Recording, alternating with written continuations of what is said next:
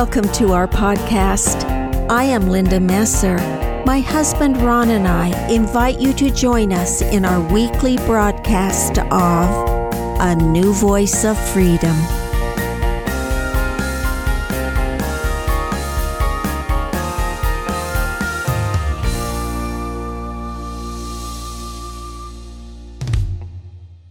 Welcome to Season 3 of A New Voice of Freedom. The podcasts are taken from the 4 volumes In Defense of Christianity, written by Ronald Keith Messer. This podcast is part of a series we call Poet's Corner. Today's feature is from Book 9, Part 25 of Milton's Paradise Lost. Podcast 238 is entitled Temptation of Adam, Part A.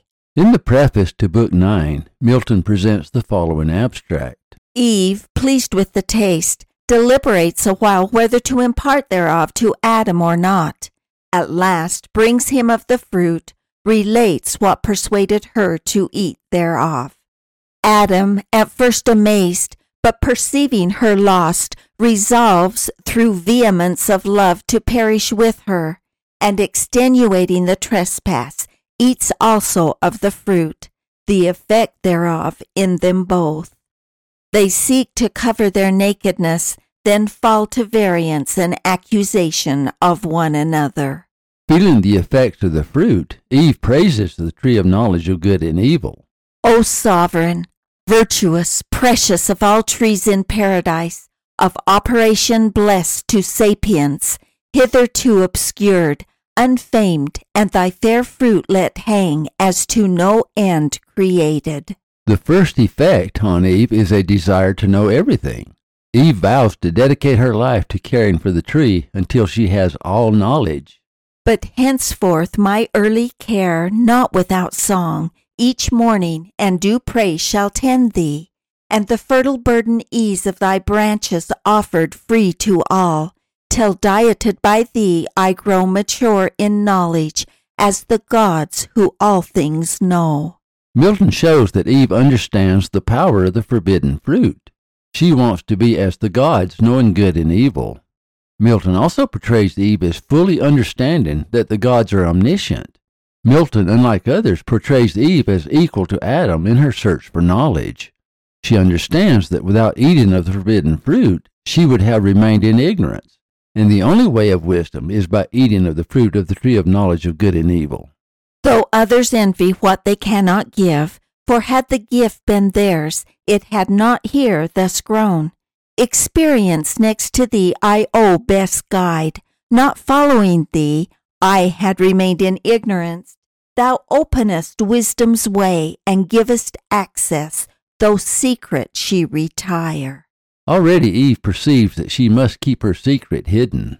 And I perhaps am secret. Heaven is high, high and remote to see from thence distinct each thing on earth. And others' care perhaps may have diverted from continual watch, our great forbidder, safe with all his spies about him. However, she deceives herself into thinking she can hide from God. She turns her thoughts to Adam and contemplates how she can approach him. It is a huge dilemma for Eve because she knows that she is now different from Adam and cannot remain in the Garden of Eden. She ponders if she should hide her secret from him. She realizes that she is now far superior to Adam and wonders if she should let Adam continue in blissful ignorance while she grows in knowledge, or should she tell him her secret? She understands that knowledge gives one power over another. She wrestles with the idea that perhaps she should remain superior to Adam. But to Adam in what sort shall I appear?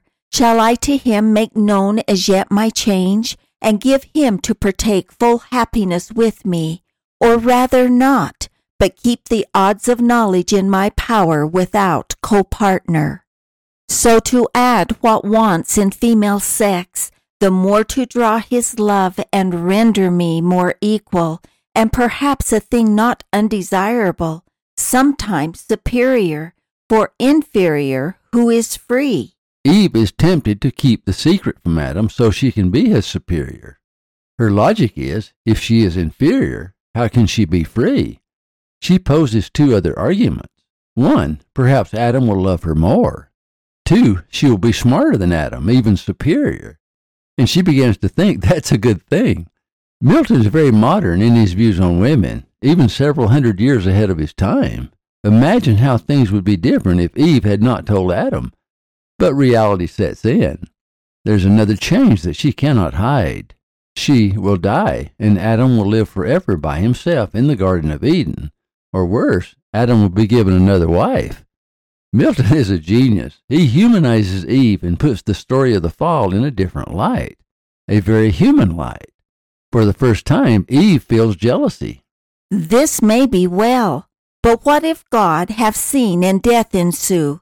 Then I shall be no more, and Adam wedded to another Eve shall live with her enjoying. I extinct. It suddenly becomes clear what she should do. Milton also addresses the power of love. It is love for Adam that makes her want to tell Adam. And as we shall see, it is love for Eve that makes Adam want to eat of the forbidden fruit. A death to think, confirmed then I resolve, Adam shall share with me in bliss or woe. So dear I love him, that with him all deaths I could endure, without him live no life. Suddenly, it becomes a touching love story, and Milton demonstrates her boldness, her firmness of mind, and her amazing courage. Milton elevates the mother of the human race from the belittling images that were taught in the traditions of his day. All of her decisions are thoughtful and deliberate, and she did nothing hastily. This section is a tribute to the power of love between a man and a woman. So saying, from the tree her step she turned, but first low reverence done, as to the power that dwelt within, whose presence had infused into the plant sciential sap, derived from nectar, drink of gods. Eve shows tremendous reverence for the tree. She understands that knowledge is the food of the gods. Notice there is no guilt, no uncertainty, no remorse. With resolute mind, she goes to find Adam. There's a sharp contrast between the fallen Eve and the still blissful Adam. Adam the while waiting desires her return, and wove of choicest flowers a garland to adore her tresses, and her rural labor crown, as reapers oft are wont their harvest queen. Great joy he promised to his thoughts, and new solace in her return, so long delayed. Milton captures the vast difference that now exists between Adam and Eve. Adam is blissfully unaware of Eve's fall. He is still like a child. His only desire is to please her. Eve, however, so far superior to Adam that their relationship could never continue the way it was. Milton, in this brief scene, captures the paradox of the fall. Before, Adam and Eve were equal. Now that equality is destructive. Underneath this theme, it appears that Milton, a supreme scholar, is criticizing the current attitude toward women. He seems to be saying that women should be educated equal to men, for as Eve said earlier, for inferior who is free. Adam has a premonition. Yet oft his heart, divine of something ill, misgave him. He the faltering measure felt, and forth to meet her went, the way she took that morn when first they parted. Adam finds his wife Eve standing by the tree of knowledge of good and evil with a bough of fruit in her hand. Eve is not diffident. She runs to Adam proudly, carrying the forbidden fruit.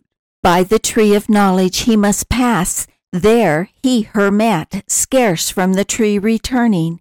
In her hand a bough of fairest fruit, that downy smiled, new gathered, and ambrosial smell diffused. To him she hastened, in her face excuse came prologue, and apology to prompt, which with bland words at will she thus addressed. Eve is like a little girl who's been caught with her hand in the candy dish. But instead of hiding it, she boldly runs to Adam. She already has her formed argument. Hast thou not wondered, Adam, at my stay? Thee I have missed, and thought it long deprived thy presence.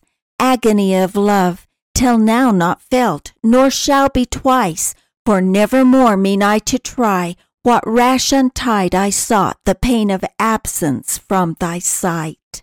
Eve uses flattery. She vows she won't absent herself from him again. She pours it on by declaring that she had never felt such agony of his absence before.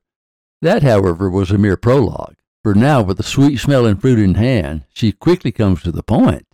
She confesses to Adam that God had lied to them about the fruit. But strange hath been the cause, and wonderful to hear. This tree is not what we are told, a tree of danger tasted, nor to evil unknown opening the way, but of divine effect to open eyes, and make them gods who taste. Eve continues her argument by using the serpent as an example. Here Milton demonstrates how it was that Eve was deceived by the wiles of Satan, but not Adam. Perhaps Milton is alluding to the words of Paul. 1 Timothy 2:13-14. For Adam was first formed, then Eve, and Adam was not deceived, but the woman being deceived was in the transgression. Eve praises the serpent. And hath been tasted such, the serpent wise, or not restrained as we, or not obeying, hath eaten of the fruit, and is become not dead as we are threatened, but henceforth endued with human voice and human sense, reasoning to admiration, and with me persuasively hath so prevailed, that I have also tasted, and have also found the effects to correspond, opener mine eyes, dimmer dilated spirits, ampler heart, and growing up to godhood, which for thee chiefly I sought, without thee can despise. Eve reminds Adam that by taking the forbidden fruit, they can become like God. Milton uses the phrase, growing up to Godhead. Overlooking the fact that Adam found her, and not the other way around, Eve added, which for thee chiefly I sought. She emphasizes that she cannot become like God without Adam. She again turns to flattery. It cannot be overlooked that Milton shows Eve to be as subtle as Satan. For bliss, as thou hast part, to me is bliss tedious, unshared with thee, and odious soon. It is then that she asks Adam to eat the fruit, and promises that he will be equal to her. Eve is not without confidence, but Milton is actually having Eve speak for Satan. He places the fall squarely on Eve. As we learn in Genesis, when the Lord questions Adam, Adam blames Eve for tempting him. Genesis 3:12. And the man said, The woman whom thou gavest to be with me, she gave me of the tree, and I did eat. Eve's eyes are opened also, because when the Lord turns to her, she blames the serpent. And the Lord God said unto the woman, What is this that thou hast done? And the woman said, The serpent beguiled me, and I did eat. In our next podcast, we shall continue the story of Adam and Eve's epic fall and its effect on the world.